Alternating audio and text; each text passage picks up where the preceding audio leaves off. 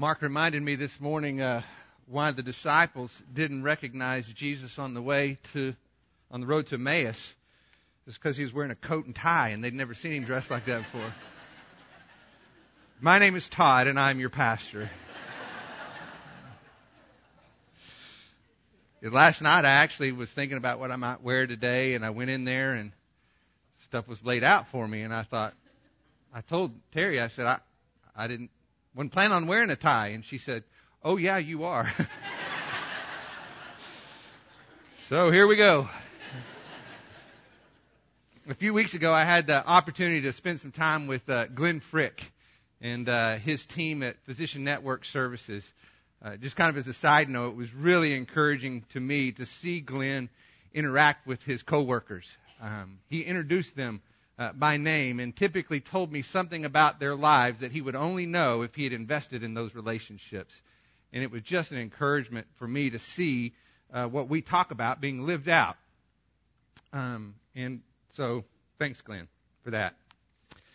When I met with them, we were talking about leadership development. And I was asked specifically to talk a little bit about the leadership development that took place at UMC, and specifically the culture change that took place during about the 15 years that I was there at UMC. And it was a good exercise for me to just kind of think back on that and to tell Glenn and his team that really what it all came down to for us as an organization was when we realized that we could have all kinds of bells and whistles and special programs, but until our leaders were equipped to do their job well, none of the results that we had hoped for were sustainable. It reminded me of, I think John Maxwell is the one who said it when he said, everything rises and falls on leadership.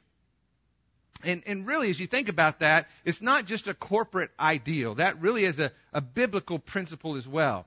If you don't believe me, just go to 1st and 2nd Kings or 1st and 2nd Chronicles. And there you're going to find the description of the leadership in Israel. And when it says that the king did what was right in the eyes of the Lord, you will find that the nation experienced peace and prosperity. But when it describes the king as having done what was evil in the sight of the Lord, without exception, you will find famine and disease and war.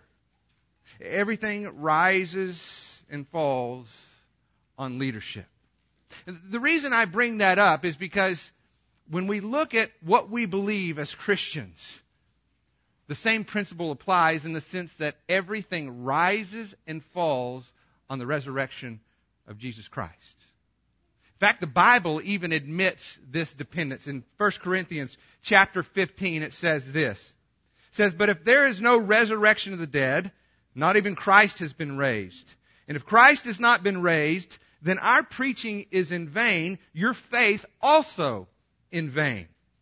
Moreover, we are even found to be false witnesses of God, because we testified against God that He raised Christ, whom He did not raise, if in fact the dead are not raised.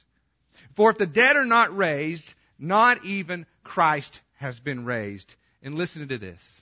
If Christ has not been raised, your faith is worthless. You are still in your sins. Then those who have fallen asleep in Christ have truly perished. If we have hope in Christ in this life only, we are to be of all men most pitied. Everything rises and falls on the resurrection of Jesus Christ. And since our faith admittedly hinges on this truth, I thought it would be good for us to spend some time this morning just considering together what it means and why it matters. So before we do that, let's go to the Lord in prayer. Father, we do come before you on this blessed day when we really do celebrate the central truth of faith in you as we recognize your victory over death in your resurrection. Father, you made a big point of this in Scripture to make sure that we didn't miss the central point of what it is that we believe. And I pray that this morning that there would be new light shed in our hearts and in our minds so that we can capture the fullness of the significance of your resurrection. And so, Father, may we do that by the work of your Spirit within our time. We pray this in your name. Amen.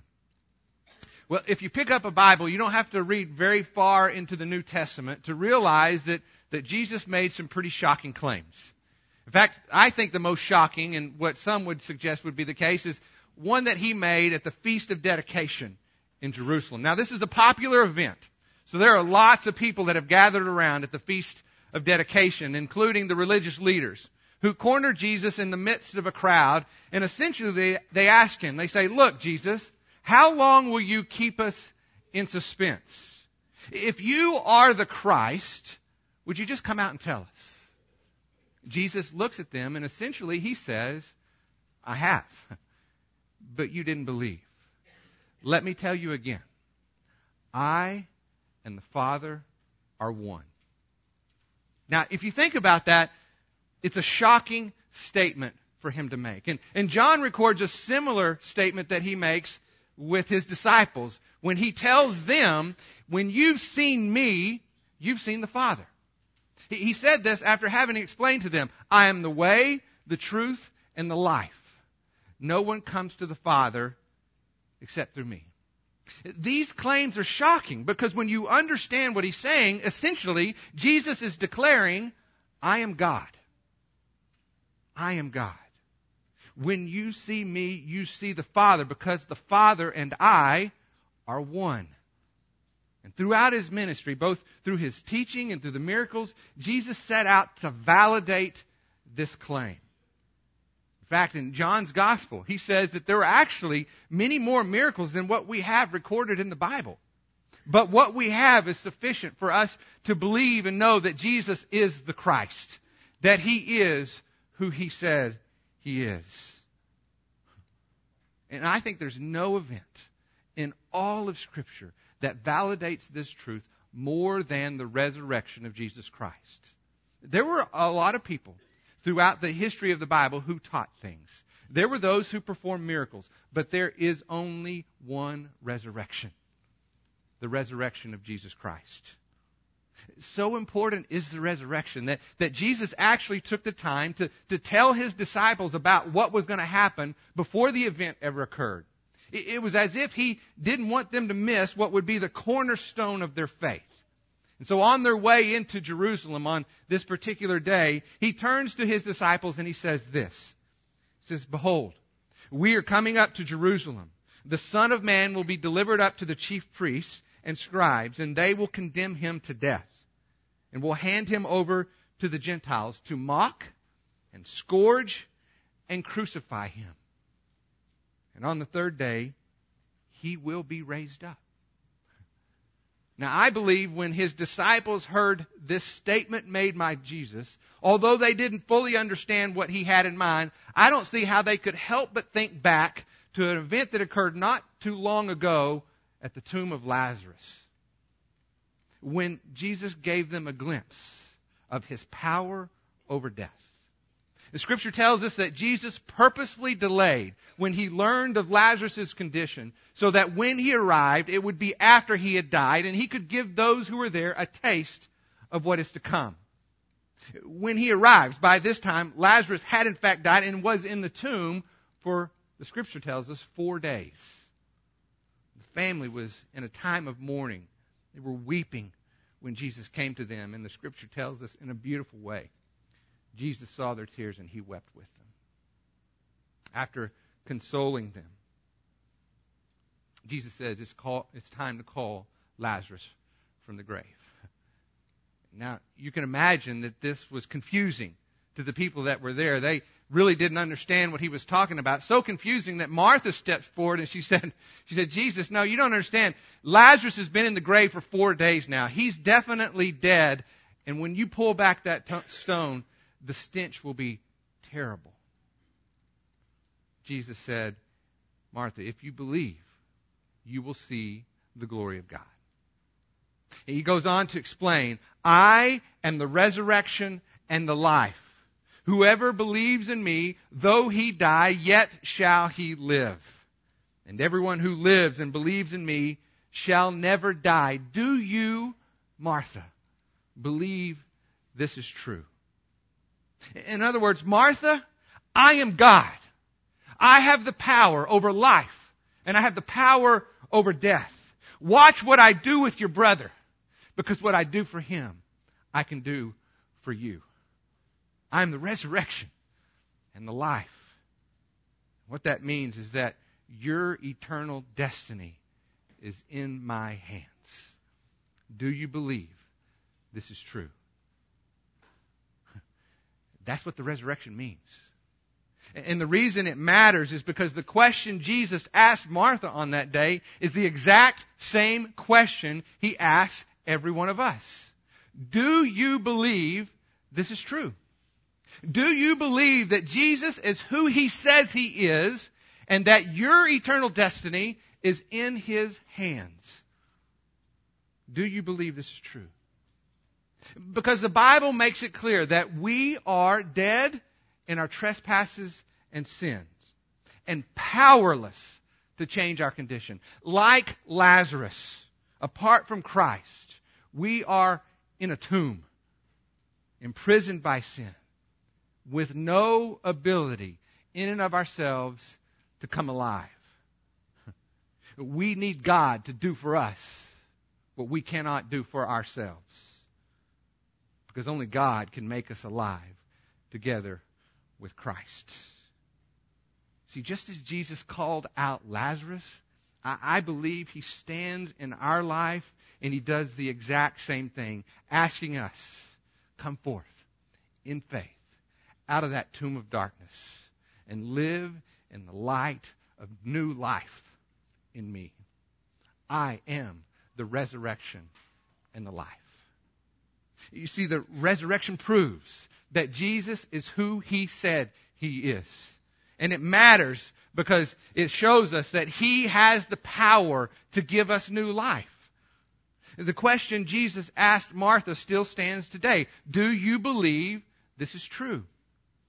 Our response ultimately determines whether we're made alive together with Christ or we remain dead in our trespasses and sins apart from him. And as we think about that, I want us to consider what the Bible means when it says that when Jesus rose from the grave, that he conquered sin and death. Because even though I believe I've answered the question that Jesus asked Martha, and I've said, yes, I believe that you are who you say you are, I still struggle with sin. Like Paul even confessed in Scripture, I end up oftentimes doing the things that I don't want to do and not doing the things that I know I should do. And there's not a person in this room who's being honest with themselves that doesn't hear that statement and say, yep, I know exactly what you're talking about. So what does it mean for the resurrection of Jesus to overcome the power of sin and death? In particular, what does that mean for me and you? Because I know I still struggle with sin. And the last time I checked, nobody's figured out a way not to die. So it appears that death is still the master, and we are still the slave. But when we look at the resurrection of Jesus Christ, it tells a different story. The Scripture says that Jesus has been raised from the dead as the first fruits. That term, first fruits, is used to describe what will be a harvest of those who will be raised to a new life, the first being Jesus Christ. Death may have had a sting, but Jesus had the final victory. He rose from the grave. And when we follow him in faith, we will do the same. His victory becomes our hope. He is the first fruits of a harvest of those who put their faith and trust in him. But here's an even better news, as if it could get better than that, right? Not only do we have a future hope, a resurrection from the dead, what the resurrection of Jesus Christ tells us is that there is a present reality, a victory over sin.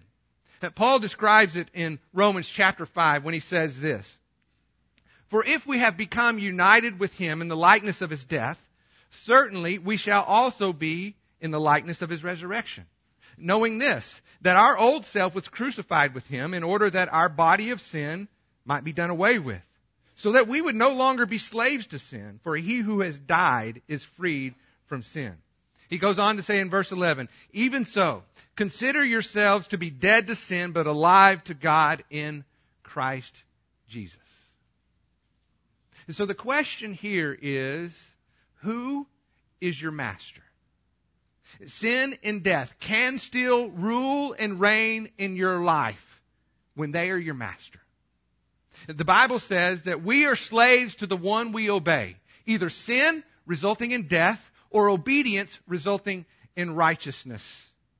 Because if Jesus is our master, and He has conquered sin and death, which His resurrection says that He has, then His victory becomes our reward. There is a future harvest, but there is a present promise.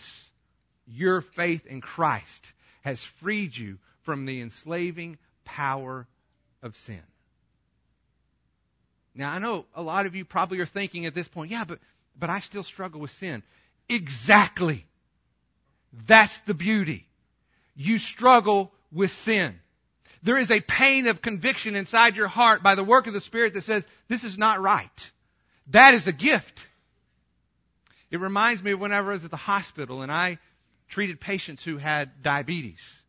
And in its most severe form, these patients lose their sensation of pain. Typically in their hands and in their feet to begin with. And what happens is they step on something, a nail or something that pierces their skin. They never know it because they don't feel it. They have no sensation of pain. That then turns into a wound that then becomes infected. They don't know it. They don't have the sensation of pain. That infection then becomes gangrenous, and the reason I'm typically treating them is because they've had an amputation. And they've lost a part of their body because they have no sensation of pain. And they will tell you the gift of pain because it's what will save your life.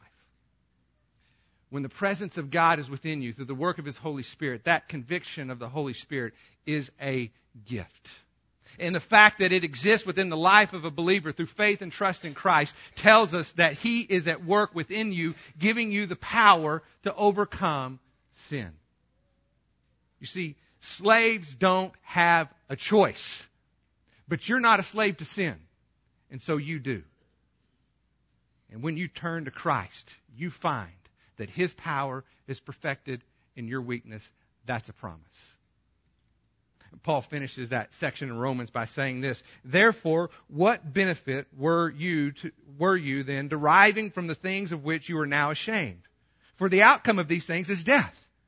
But now, having been freed from sin and a slave to God, you derive your benefit, resulting in sanctification, and the outcome eternal life. For the wages of sin is death, but the free gift of God is life in Christ Jesus, our Lord. I love Eugene Peterson's paraphrase of this passage, and he says this, listen closely. He says, as long as you did what you felt like doing, ignoring God, you didn't have to bother with right thinking or right living or right anything for that matter. But do you call that a free life? What did you get out of it? Nothing that you're proud of now. Where did it get you? A dead end. But now that you've found that you don't have to listen to sin tell you what to do, and you've discovered the delight of listening to God tell you how to walk, what a surprise. A whole, healed, put together life right now with more and more life on the way. Work hard for sin your whole life and your pension is death. But God's gift is real life, eternal life, delivered by Jesus, your master. Isn't that great? In the resurrection, Jesus conquered sin and death. He became their master. And when we invite Him to rule and reign in our life, when Jesus becomes our master, His victory becomes our reward. We're dead to sin, forgiven, set free, and made alive to God in Christ Jesus, both now and for all eternity. That's what the resurrection means, and that's why it matters. And I want you to think about that for a moment. Because when we talk about this relationship with God, this eternally significant relationship with God, really that's a fairly foreign concept in our culture today. For we live in what some have defined as a flat culture. It's a term used to describe a society where relationships are shallow at best because there's really just no depth to them. It's a flat culture. For example, I don't have to enter into your life and ask you how you're doing. When it's convenient for me, I'll just check your Facebook status. Right? I can avoid the inconvenience of a conversation by just sending you a text. That way I don't have to pick up the phone and talk to you. Right? Marriages often take a back seat to careers, and our families suffer when our lives become so busy that having a meal together around the table, unfortunately for many, is a thing of the past. Parents don't know what is happening in the lives of their kids because amidst all the activities that everyone is involved in, parents and kids alike, there's just not enough time to ask. It's a flat culture, a society that is increasingly absent of meaningful relationships, where an intentional investment of our time is almost, sadly, too much to ask. And here's the danger. If you and I can be distracted from a meaningful relationship with others, even someone as important as our own spouse and family, then why in the world would we give any attention to a relationship with God? Why? You need to understand that this is our enemy at work. He is a thief, and he is seeking to steal, to kill, and destroy. It is no accident that we are being distracted from the only relationship that gives us life and hope and peace. Because when our enemy has our attention, we are under his control. So the resurrection matters because it is like a megaphone of God's love. It is a declaration that his promise, it is true. It is the utmost of evidence that you and I are being pursued by a great affection. That's what the resurrection means. It's like a merciful wake-up call that faith in Jesus Christ matters. He's alive. He has come. He has said. He has demonstrated. He has called us out of the tomb of darkness to new life in Him. You see, our enemy has no shortage of ideas that bring death and destruction to our lives. But listen to me. Our Savior has come that we might have life and have it abundantly. That's the promise. And the resurrection declares that there is no obstacle, not even death, that can separate us from the love of Christ. Listen to this. For I am convinced that neither death nor life, nor angels, nor principalities, nor things present, nor things to come, nor powers, nor height, nor depth, nor any created thing will be able to separate us from the love of God which is in Christ Jesus. And you cannot see that more clearly than in the resurrection of Jesus Christ. When Jesus rose from the grave, He made a way for us to enter into a relationship with God, a relationship that we cannot live without. And don't forget about that passage that we began with this morning when it says that if this life is all there is to live for, if this world plagued with sin and death and war and famine, if that's God's best, then yeah, we are to be most pitied for living for something so shallow. But that's not what the Bible tells us. It says that, in fact, this world is passing away, along with all of Satan's cool toys and tricks to distract us. Because one day, the resurrected Jesus will introduce those who have faith and trust in Him to a resurrected life, free from sin's corruption, in a place where God promises, I will make all things new. I love the picture that the Bible creates of this when it tells us that Jesus Himself will come to us and He will wipe away our tears. That this is a place where there will be no more death, no more mourning, no more crying, no more pain.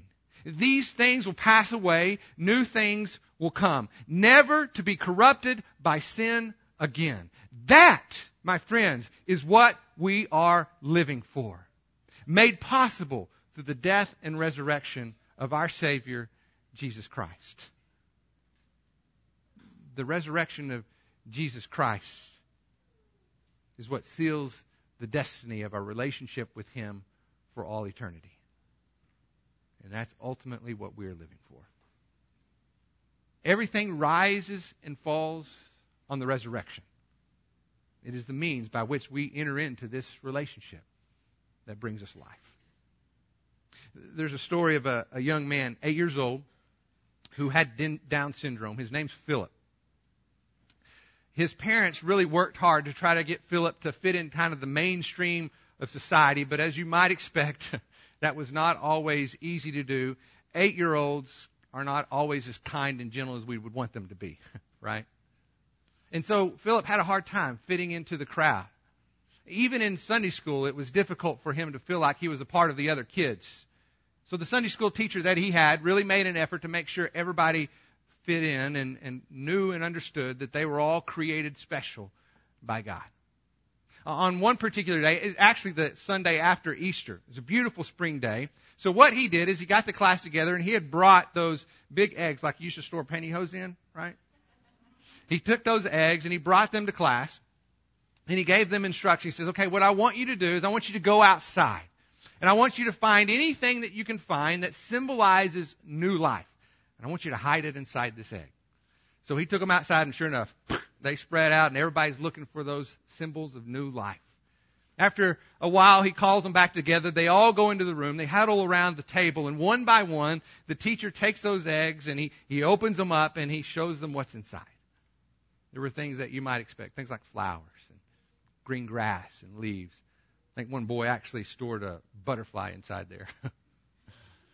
Until they came to one and he opened it up and there was nothing inside. It was empty. So one of the 8-year-old boys said, well, that's stupid. Another one chimed in and said, well, someone didn't do what they were told to do. That's not fair. Then Philip spoke up and he said, that was mine.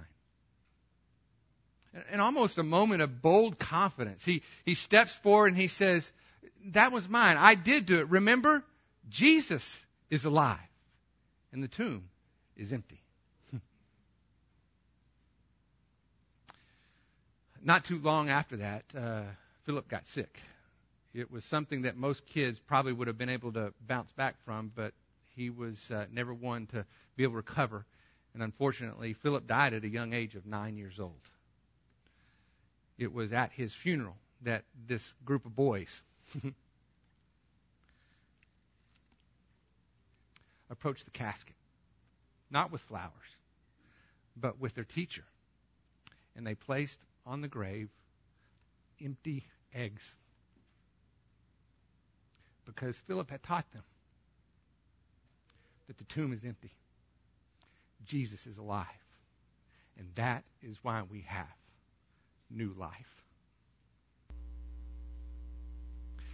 We're going to finish up with the story of the resurrection that you can see played out in front of you and sung about in a song.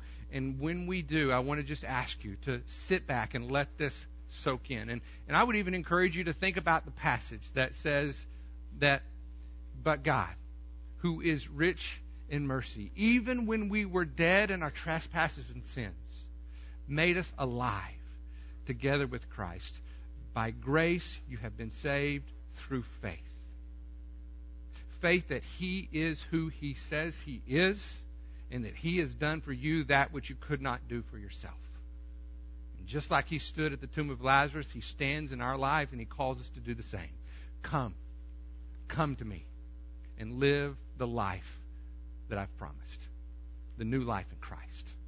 Let's look at this together.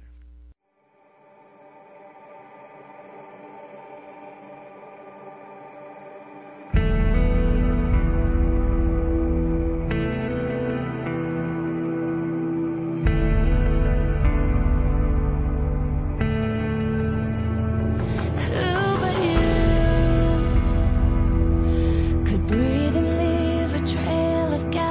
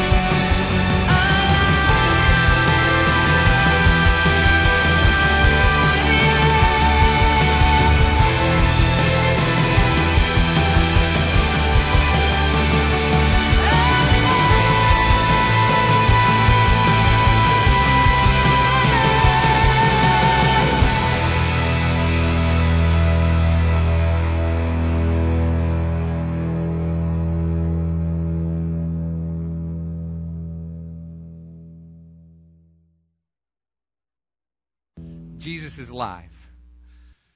Don't be distracted by the world because they have lots of promises, but they're empty. The tomb is empty, but it is full of promises. Believe that what he says is true, putting your faith and trust in him, and come alive in him. Let me pray for us. God, we are so grateful for the celebration we have. It is a message the world is dying to hear. So I pray that those of us who have faith and trust in you will not be ashamed of the gospel, the good news that Jesus is alive and that we have life in him. And Father, if there are those who are here this morning who are in that tomb of darkness, enslaved by the power of sin, that they would hear you call out to them, come forth, come alive, step out of the darkness, and walk in the light through faith in Christ alone. Father, may we live like we are alive, anticipating the day of your return, when we will be called forth to the resurrected life. We pray this in your name. Amen. Have a great Easter, everyone.